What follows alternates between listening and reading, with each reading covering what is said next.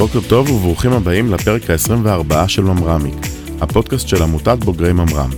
החלטנו להפיק את הפודקאסט הזה כדי לספר את הסיפור של הממרמניקים. המרואיין שלנו היום מתגייס בשנת 1997 לקורס תכנות קנ"א, ולאחר מכן שירת בבסמך וביחידת מצוב. ב-2006 ייסד את צ'קמרקס ומשמש בה כ-CTO ומייסד, אשר בשיא תקופת הקורונה עשתה אקזיט בשווי $1.150 מיליון. מתי סימן. אהלן. בוקר טוב. בוקר טוב. בוקר טוב רועי. טוב שאתה איתנו. היוסי, מה נשמע? כבוד גדול. מתי ואני שירתנו בבסמך ביחד, בכוך הראשון של האופן, גב לגב, שיגעתי אותו. היה כיף גדול. נכון. איך הצלחת לבדוק לידו מבחנים? זה בלתי אפשרי. אוזניות. מה היה? אז ווקמן, לא? מה היה? כל דבר שהוא יכל לעשות בשביל לשמור על שקט הוא עשה, כולל לקפקף אותי. זה היה כיף, כן. נכון, הייתה תקופה באמת, תקופה טובה. תקופה מגניבה.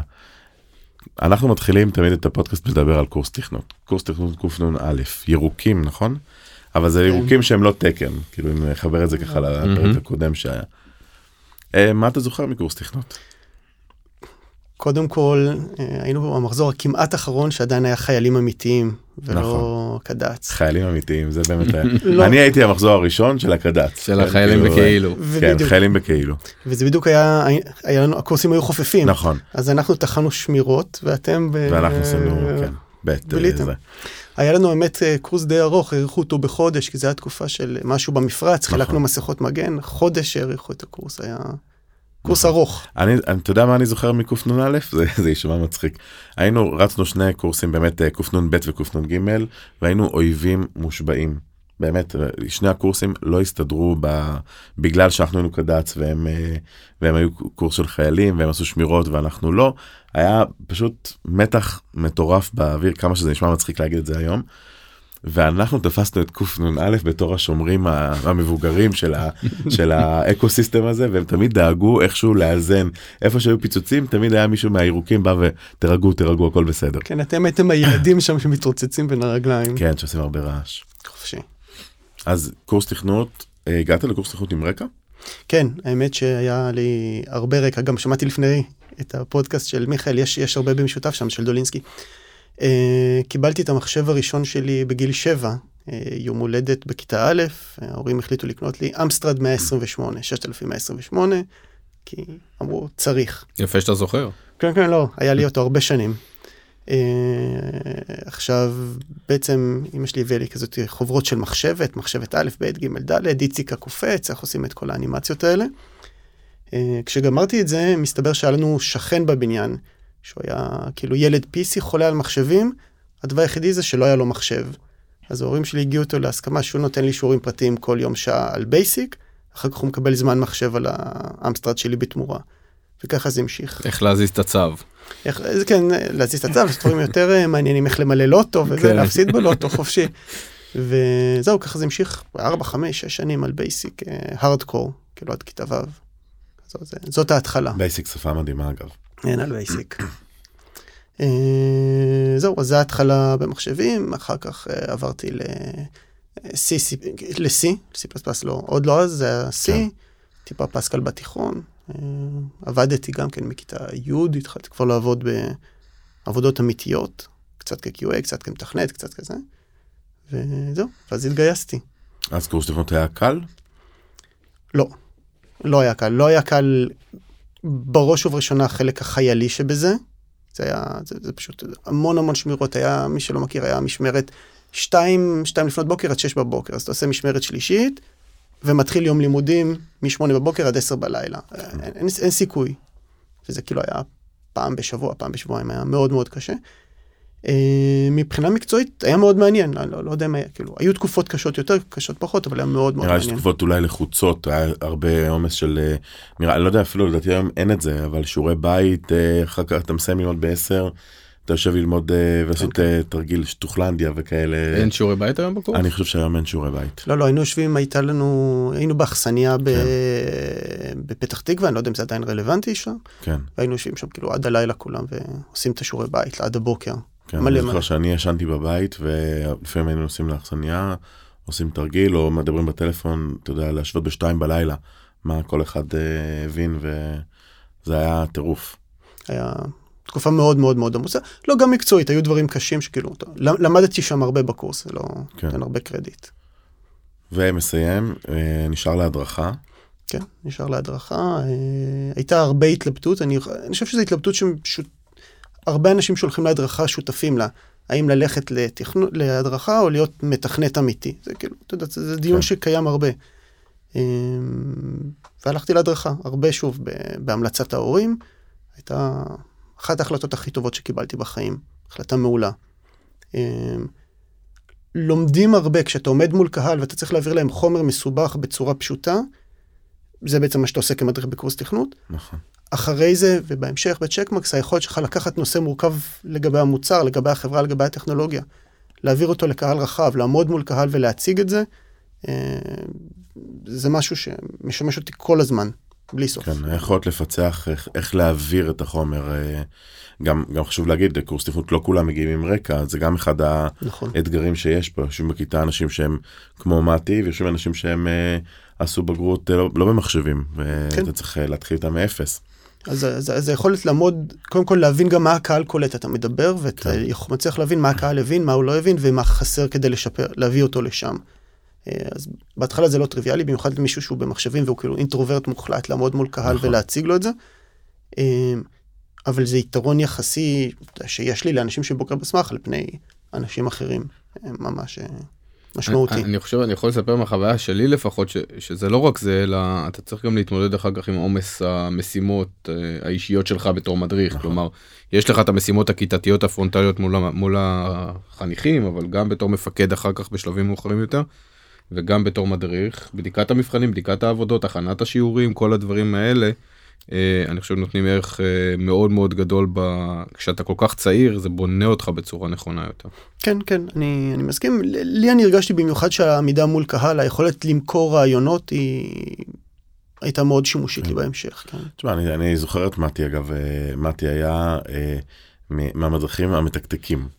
הוא היה באמת יושב באופן, אי אפשר היה להפריע לו, בינם היה בודק מבחנים, הוא לא היה קם מהכיסא, מסיים לבדוק, כנראה לפני כולם, ואז כולם באים אליו, כבר סיימת, אז יש פה עוד 5 מבחנים, אתה יכול לקחת פה מהפול, לעזור לכולם. אז זה תמיד היה משעשע לראות את זה, שיש אנשים שלא מסוגלים לשבת על התחת, אמרתי לגמרי היה בן אדם שאי אפשר היה להזיז אותו. בסמך, מעבר למצוב. אז כן, אז קודם כל בבסמך סיימתי הדרכה, לא הלכתי למממיות וכו', אמרתי, הדרכה טוב לי מספיק, ואז אחת הפריבילגיות של בסמך זה להתראיין ליחידות, מצוב, התקבלתי למצוב, שם הם בדיוק סוג של פתחו ענף חדש, ענף במם, הענף היה קיים אבל הוא היה ענף מחקרי, והם רוצים לעשות לו איזשהו שיפט לענף פיתוחי. אז בעצם בגלל הניסיון שלי וההיסטוריה ההדרכתית, בעצם נבחרתי להיות מי שפותח את החלק הפיתוחי בענף. ישבתי חדר ליד חדר עם יש איזה משהו שמפריע לנו מוזיקה או משהו ברקע, כן. עכשיו אני גם שומע. או רעידת אדמה קלה. אבל טוב. זהו, נגמר. זהו, הבטן כבר לא מקרקרת. אז זהו, אז ישבתי חדר נגיד ליד עמיחי שולמן ומיקי בודאי, היזמים של אימפרווה, אתה יודע, חדר ליד חדר חצי שנה, למדתי מהם המון, זה היה בית ספר מעולה להבטחת מידע, ואז לאט לאט התחילו להגיע מתכנתים ליחידה, שחלקם היו חניכים שלי מקורס תכנות, אז באופן טבעי זה היה מאוד נוח, הייתי במצוב, לא יודע, 5 שנים בערך, משהו כזה, מ-99 עד 2003, סוף 2003, הרבה דברים, הרבה עשייה, קורס קצינים באמצע, היה בית ספר מעולה גם להבטחת מידע מצד אחד, אבל גם לניהול מוצר, ניהול צוותי מוצר, בסופו של דבר אין professional services, ואין technical services, ואין support, ואין program manager, ואין QA. אתה עושה הכל. ושוב, בהמשך, כשיש לך סטארט-אפ קטן, ואתה גם כן צריך לעשות הכל, כבר עשיתי את זה 5 שנים, אז אני יודע לעשות את זה עכשיו טוב. אז במובן הזה זה היה בית ספר. חבל על הזמן. וככה סנדבוקס לאיך שיראו אחר כך החיים האמיתיים. ממש, זאת אומרת, לא רק הבטחת מידע, שזה מן הסתם מצוב, זה כנראה בית ספר הכי טוב בארץ לזה, לפחות, אבל גם להיות one man show שעושה זאת אומרת, המתכנתים עושים את העבודה, אבל כמנהל שלהם, אתה צריך להיות ה-one man show שדוחף את המוצר, זה היה בית ספר מדהים, מדהים, מדהים. ואז משתחרר? רגע לפני שאני משתחרר, פנו אליי ממשרד ראש הממשלה, הם אמרו, אנחנו צריכים אותך שתייעץ לנו לאיזשהו פרויקט, 2 אז על זה אנחנו נדלג, אבל הייתי שם 2 ואחרי שסיימתי משרד ראש הממשלה, בעצם הקמתי את צ'קמקס. כבר היית שם בתור אזרח אבל. כן, משרד ראש הממשלה, כן. אז אולי בשביל מאזינים שלא מכירים את צ'קמקס חוץ מבכותרות בדה-מרקר, מה החברה עושה? המוצר הראשון שפיתחנו הוא מוצר שעובר על הסורס קוד בזמן שמתכנתים או אחרי שמתכנתים כותבים אותו, ומוצא בו בעיות אבטחת מידע. בעצם הרעיון הוא שמתכנתים נמדדים על בסיס כמות הפיצ'רים שהם מפתחים. פיתחת פיצ'ר, עמדת בזמן, יופי, עמדת בקואליטי, באיזשהו שלב נכנס גם הנושא של QA, מרקיורי וכאלה. האם פיתחת אותו בזמן ובאיכות הנכונה אחלה? הם לא נמדדים או לא נמדדו על עמידת האבטחה של הפיצ'ר שהם כתבו. אז זה כאילו כמה שיותר מהר. והסיבה שהם לא נמדדו זה כי פשוט לא היה איך למדוד. למנהל אין יכולת להגיד הפיצ'ר שכתבת הוא בטוח או לא בטוח. זה בעצם המקום שבו אנחנו נכנסים, אנחנו בודקים מה המתכנת עושה, אומרים לו איזה בעיות אבטחת מידע יש שם, נותנים לו בין היתר סוג של ציון, הוא מתקן וממשיך הלאה. אז זה בעצם המוצר הראשי שלנו. לאורך הזמן נכנסנו למוצרים נוספים, אבל כולם סביב application security. אז לא היה פיבוט אפילו, כלומר הרעיון המקורי הוא הרעיון שרצת איתו כל הדרך. כן, נכון, לא, הרעיון המקורי, האלגוריתמיקה המקורית, הכל המקורי, יש עוד את השורות קוד הראשונות שלך שם בתוך המוצר. בטח חופשי. הם רצו כנראה כמה מאות מיליארדי פעמים כבר, זה גאוותי. מה הביא אותך לחשוב על הרעיון הזה? בסופו של דבר זה רעיון שלך, נכון? כלומר, אתה המייסד וה-CTO? נכון, הרעיון שלי. גם בצבא, גם במצוב, גם במשרד ראש הממשלה, נדרשתי למצוא איזשהו כלי שמוצא בעיות אבטחת מידע בקוד, ולא היה שום דבר סביר בתקופה ההיא. אז אמרתי, רגע, יש לי כבר 6 שנות ניסיון באבטחת מידע, 7 שנות ניסיון באבטחת מידע, 20 שנות ניסיון בתכנות, נגיד. אז אני אומר, יש לי פה איזשהו משהו ייחודי שיש צורך, ואני חושב שאני יודע ליישם אותו. בוא נראה לאן זה הולך, אז נעשה 1 ועוד 1. ואולי באמת משהו שהוא, אני אומר במרכאות, כן, היה מוזר בתהליך, זה לראות שאתה בפוזיציית ה-CTO, ודווקא הרבה פעמים מי שבא עם הרעיון, מאוד חשוב לו להיות המנכ"ל, ה-CEO, הדמות הכי, אתה יודע, בקדמת הבמה. CTO הוא גם בקדמת הבמה, אבל לא מאותו זווית. כן, בשלב מאוד מאוד מוקדם. המשקיעים הראשיים שלי היו חממת ניות, ובעצם בשלב מוקדם אמרתי להם, תקשיבו, אני מאוד טוב טכנולוגית, אבטחת מידע, הכל סבבה. לא אוהב לנהל, לא רוצה לנהל, לא טוב לנהל, תביאו מישהו אחר שיעשה את זה במקומי, כי... איך ידעת את זה על עצמך בשלב הזה? הרי בצבא כן עסקת בניהול צוותים, בניהול פרויקטים, כלומר, איך הרגשת על עצמך שאתה לא הבן אדם הנכון להוביל את זה קדימה? בזכות הצבא, האמת. זאת אומרת, גם שם ראיתי שאני עושה את זה, כנראה שעשיתי את זה בסדר, אבל ראיתי שיש כאלה שעושים את זה הרבה יותר טוב ממני. כלומר, הייתי מתכנת הרבה יותר טוב ממה שהייתי מנהל. ואתה צריך כל אחד לדעת מה נקודות חוזקה שלו, להגיד, בזה אני טוב, בזה אני לא טוב, ואי אפשר להיות טוב בהכל. אז בוא נביא מישהו שזה המקצוע שלו, לנהל. אז איך מוצאים כזה פרטנר שיהיה מנכ"ל? זה באמת לתת למישהו המון כוח במערכת יחסים כזו. איך איתרת בן אדם שיהיה מנכ"ל? אז המשקיעים בחממת ניות, יש להם קשרים מאוד ענפים בתעשייה.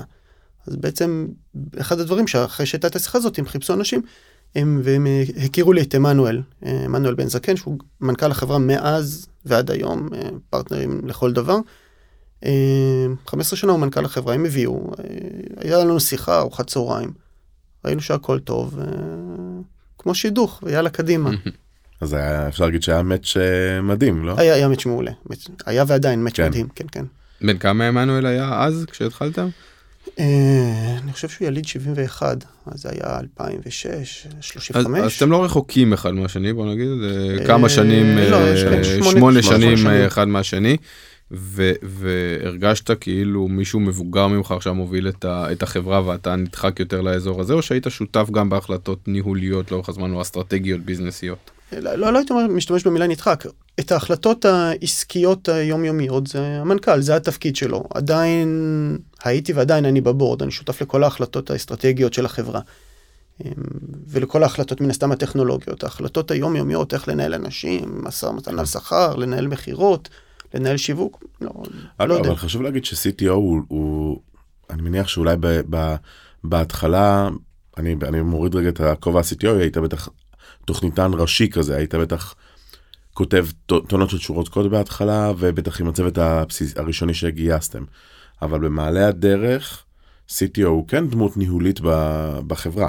זה תלוי ממה שאתה עושה. בכל חברה CTO הוא אחר. אני מדבר עם הרבה חברים, אני הגדרתי את התפקיד CTO באופן שונה מחברות אחרות. כלומר, לרוב CTO אחראי על נגיד על הסטאק הטכנולוגי שעשה בו שימוש, או דברים כאלה. כן. דברים יחסית רוחבים. אני מעורב בפרודקט, כאילו, על בסיס יומיומי, אני יושב על כל אחד מהמוצרים, מה הדיזיין, מה עשיתם, מה הפיצ'ר, למה הפיצ'ר, איך הפיצ'ר, מה להזיז. זאת אומרת, אני מלווה את ה-development ואת ה-product management, שוב, על בסיס יומי, זאת אומרת, שעות ביום. זה לא רק לשבת למעלה ו... אז זה CTO, VP R&D, Chief Product, Chief Marketing, הכל ביחד כזה. כן, מבלי לקחת, יש לנו אנשים, יש לנו Chief Product, ויש לנו Chief Marketing, ויש לנו Product Management, והם אנשים מעולים. אבל אני מלווה אותם, כי זה הבייבי שלי, ואני רוצה לראות שדברים מתקדמים כמו שאני רוצה. אתה יותר מתאר תפקיד מנטורי, כזה, כאילו במקום של מלווה ליווי, כן. שוב, הם אנשים בוגרים וגדולים, הם לא צריכים את המנטור שלי, אבל בשביל השקט הנפשי שלי, אני מלווה אותם לראות שדברים מתקדמים כמו שאני אוהב. כמה אנשים עובדים היום בצ'קמרקס? בערך 700. וכולם בארץ? לא, חצי בארץ, בערך חצי בארץ, חצי בחול. בארץ, שוב, כ-300, 350. יש לנו סניף פיתוח גדול יחסית בפורטוגל, 70 איש. התחלנו לדבר על זה פעם. דווקא זה סיפור די מצחיק. בתחילת הדרך גייסנו נורא מעט כסף, כאילו, היום זה בדיחות, כאילו, במאות אלפי דולרים. ולא היה לנו כסף לגייס מתכנתים. אז פרסמתי באיזשהו אתר, נקרא Rent a Coder, או משהו כזה, freelancer.com, חיפשתי מישהו בעולם שיפתח לי איזשהו רכיב מסוים. קיבלתי הצעות מכל מיני מקומות, פנתה אליי אחת דניאלה מפורטוגל, נתנה הצעת מחיר יותר נמוכה מאחרים. אמרת לה, תקשיבי, נראה לי שאת טועה, בגלל שכמות המאמץ שנדרשת גדולה מהסכום שביקשת. היא אומרת, לא, אני יודעת מה אני אומרת. זאת אומרת, בוא נעשה איזשהו POC קטן, תתני לי חלק מזה ונראה איך טובה. הייתה צריכה להביא לי את החלק הקטן, הביא לי את הכל. אמרתי, אוקיי, סבבה, היא מוכשרת, המשכתי לעבוד איתה. מפה לשם מסתבר שהיא דוקטורית באיזושהי אוניברסיטה בברגה, וההתמחות שלהם זה בקוד אנליסיס, בול הפוני של מה שאנחנו צריכים. היא אמרת, תקשיב, יש לי אנשים שמסיימים את התואר הראשון, שני, שלישי, מחפשים עבודה, אתה רוצה שיעבדו בצ'קמרקס? אמרתי, כן, סבבה. ומאז כל מי שמסיים אצלה, עובר לצ'קמרקס, כבר 70 איש שם, בברגה. בברגה, מדהים. הם מעולים, מעולים, מעולים. זה הידן ג'ם שלנו, עד שגיליתי את זה עכשיו. עכשיו כולם יודעים לנסוע. לברגה. לא, זה מקום מדהים. ואתם בעצם במועדון היוניקורנס, נכון? אתם נמכרתם לפי שווי גבוה ממיליארד. ואיך עושים את הדרך הזאת? כמה מאות אלפי דולרים האלה, שבקושי מספיקים to rent a coder online, למקום כזה. המון המון המון עבודה קשה, כאילו פשוט הרבה עבודה, זאת אומרת, הרבה מזל, זה בסדר, תמיד מזל זה טוב, אבל אי אפשר, the more I practice, the luckier I get. יש הרבה מזל כשאתה ממש ממש מתאמץ, אז אתה מביא אנשים טובים, כי אתה יודע שאין לך אפשרות לטעות. המתכנת הראשון שהבאתי, אלכס, הוא הגיע חודשיים אחרי ההקמה, הוא עדיין, 15 שנה אחרי ו700 עובדים אחרי, הוא עדיין המתכנת הכי טוב שאני מכיר בעולם, ועדיין הוא יושב חדר לידי, ואני לא נותן לו להתרחק ממני. אז צריך פשוט, האנשים הראשונים צריכים להיות מאוד מאוד טובים, מאוד dedicated, וכאלה שמוכנים לעבוד קשה. הרבה טיסות, הרבה לקוחות, דיברנו על ה-one man show, אז ללכת ללקוחות, זה גם להתקין, זה גם להיות הספורט, זה גם להקשיב, אז להיות product manager, זה פשוט לעשות את הכל ולעשות זה הכי טוב שאתה יכול. ידעת שזה הולך לשם? כן. כלומר, ראית בהתחלה את הצמיחה הזאת, מה יהפוך להיות מהחברה הזאת הקטנה שהקמת? לא ראו את זה בהתחלה, לא היה איזשהו מדד שאומר, כן, החברה הזאת תהיה מוצלחת במיוחד. בהתחלה כולם רגילים יחסית. היום אני רואה סטארט-אפים שהם ממש הוקיסטיק על ההתחלה, לא היינו כאלה. כאילו, גם זה היה באזור 2008, 2009, השוק קרס, היו תקופות קשות. אבל כן, ידעתי אני בעצמי שזה יגיע לשם, לא היה ספק בשום שלב. זה פשוט עוד 5 שנים, פחות 5 שנים, בסוף נגיע לשם. לקח את הזמן שלקח. היה רגע משבר באמצע? שחשבת שאולי צריך להמשיך הלאה, או ש... לא. זאת אומרת, היו זמנים קשים, היו זמנים שאני אומר, העסקאות שעבדנו עליהן חצי שנה ואיבדנו אותן, וכאילו אתה אומר, איזה באסה, אבל לא, בשום שלב לא, never crossed my mind להגיד, טוב, סבבה, אני ממשיך הלאה, כי ידעתי שזה הדבר הנכון. יש אנשים שמקימים סטארט-אפים אחרי סטארט-אפים, ומקווים שמשהו מהם יתפוס, ידעתי שזה לא באופי שלי, כאילו באופי שלי זה לנסות משהו אחד, לעשות הכי טוב שאני יכול, אם אני מצליח סבבה, ואם לא, אז הלאה. אבל לא, כאילו, לא הייתי מנסה עוד ועוד ועוד, פחות מתאים לי. נראה לי שגם כשמגיעים עם רעיון שעולה מתוך צורך, שאתה באמת בתעשייה רואה אותו מכל הכיוונים, וזה מתחדד אצלך, אז אתה יודע שזה דרך שצריכה לעבוד. אתה צודק מאוד, זאת אומרת, אם אתה מתחבר לכאב, אם הרגשת את הכאב, אתה מתחבר אליו, אז אתה יודע שיש לו צורך, אז זה באמת הדרך, אני חושב, הכי טובה לחשוב על סטארט-אפ. ועדיין, אני חושב שזה נדיר, למעשה זאת העבודה האזרחית הראשונה של מתי. כלומר, זה הדבר הראשון שעשית, ולהביא את זה למקום כזה, זה די נדיר. כן, יש הרבה דברים שהם כאילו נגד הסטטיסטיקה, זה אחד מהם, אתה יודע, גם 15 שנה זה הרבה זמן להגיע, לא הרבה סטארט-אפים מחזיקים 15 שנה, הרבה מפסיקים באמצע. אבל אתה יודע, בהתחלה גם לאמנואל וגם לי היה ישור קו שאמרנו, אנחנו רוצים להביא חברה גדולה. היה לנו הזדמנויות מחירה, אתה יודע, של 10 מיליון, 30 מיליון, 50 מיליון, לאורך הדרך. אמרנו שזה לא... אנחנו רוצים להקים חברה גדולה, אנחנו עדיין רוצים להקים חברה גדולה.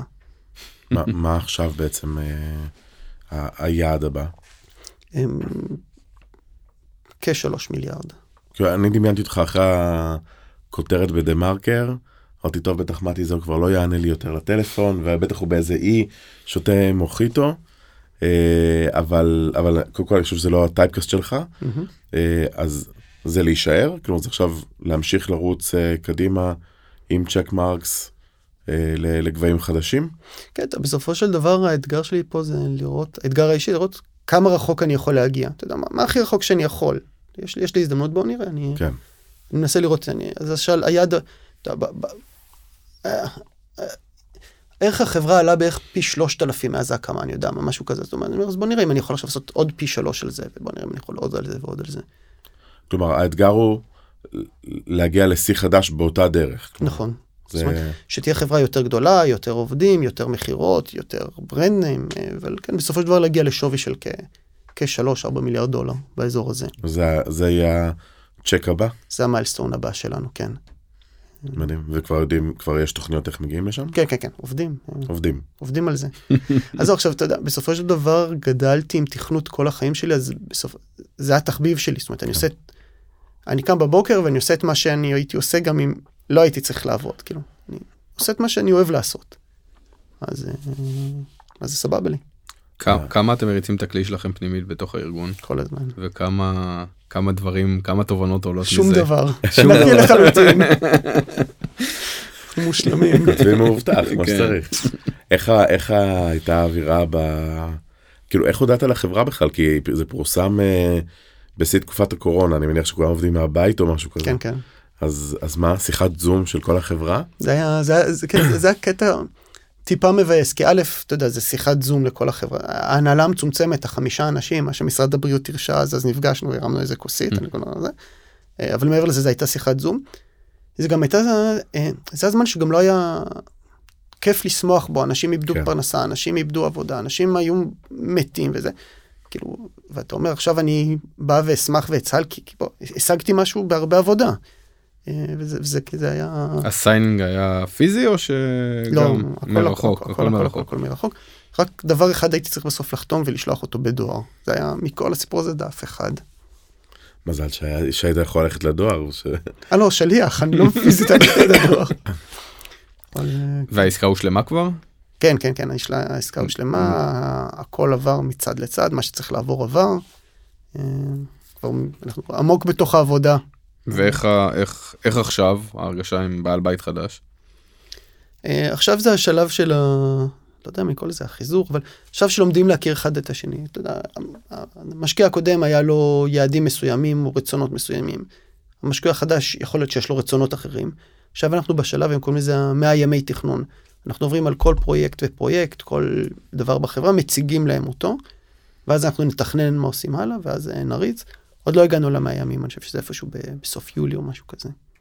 אין חשש אישי מהתהליך הזה, מהצד של איך אתה אישי תסתדר בתוך, אולי, אתה יודע, רצונות אחרים ממה שאתה תרצה, או כיוונים אחרים ממה שאתה רוצה לקחת את החברה, שיגיעו מלמעלה?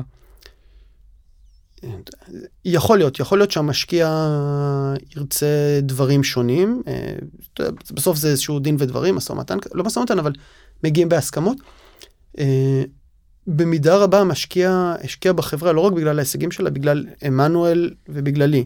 אז זה אומר שהוא נותן איזשהו ערך לדעה שלי. אז אני מניח שהדברים לא יהיו ב-180 מעלות שונות ממה שאני רוצה. יכול להיות שהם יגידו, אנחנו רוצים יותר קלאוד או פחות קלאוד, יותר אנטרפרייז או יותר זה. יכול להיות כיוונונים עדינים שם. וגם כבר עברת את זה כמה פעמים, כאילו כל פעם בסקל אחר, אבל השיח עם עוד גורם, עם עוד משקיע, עם עוד במבנה הזה הוא כבר קרה. יש איזושהי מיומנות.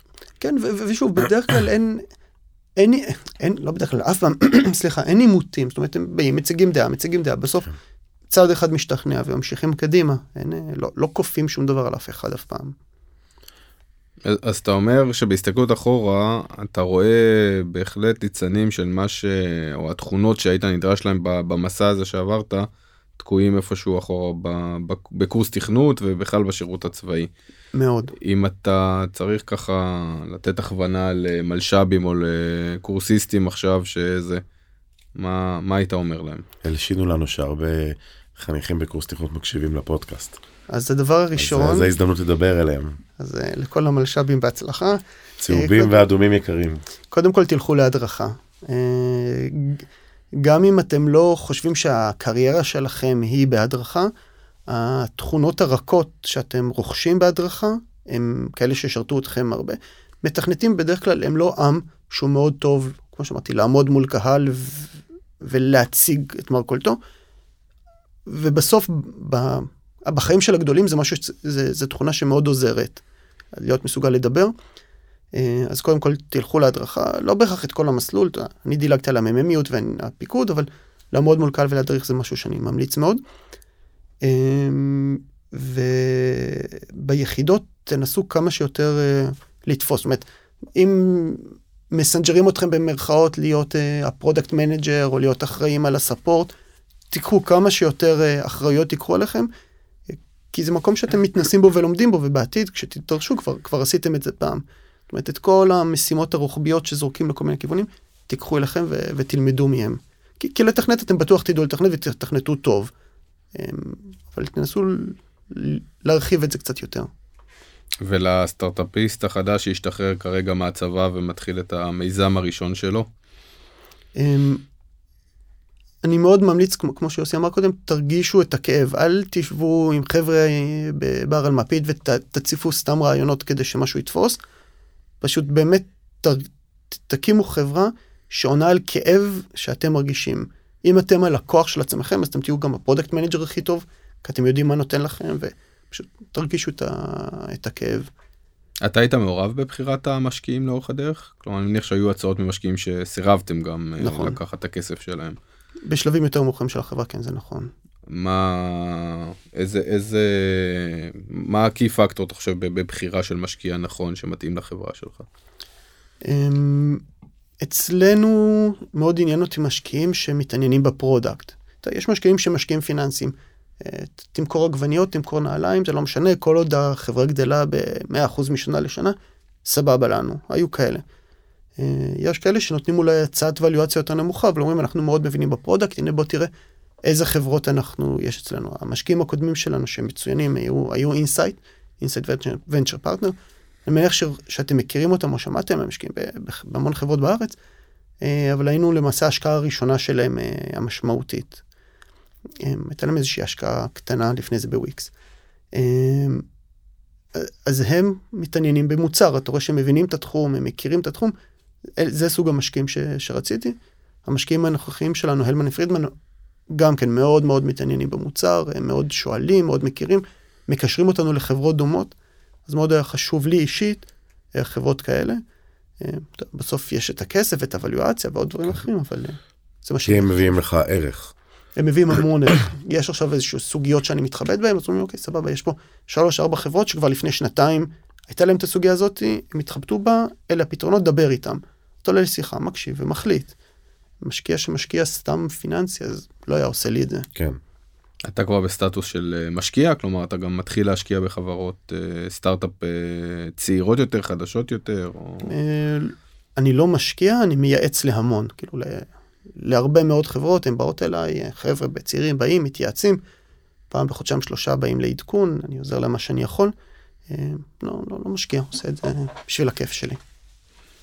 מעולה, אנחנו מגיעים לסיום הפרק, זה עבר מהר מאוד, אבל... נדבר איתך עוד פעם כשתגיעו ליעד. שנגיע ליעד. הגיע זמן השאלון, אז מתי, אייפון או אנדרואיד? אנדרואיד.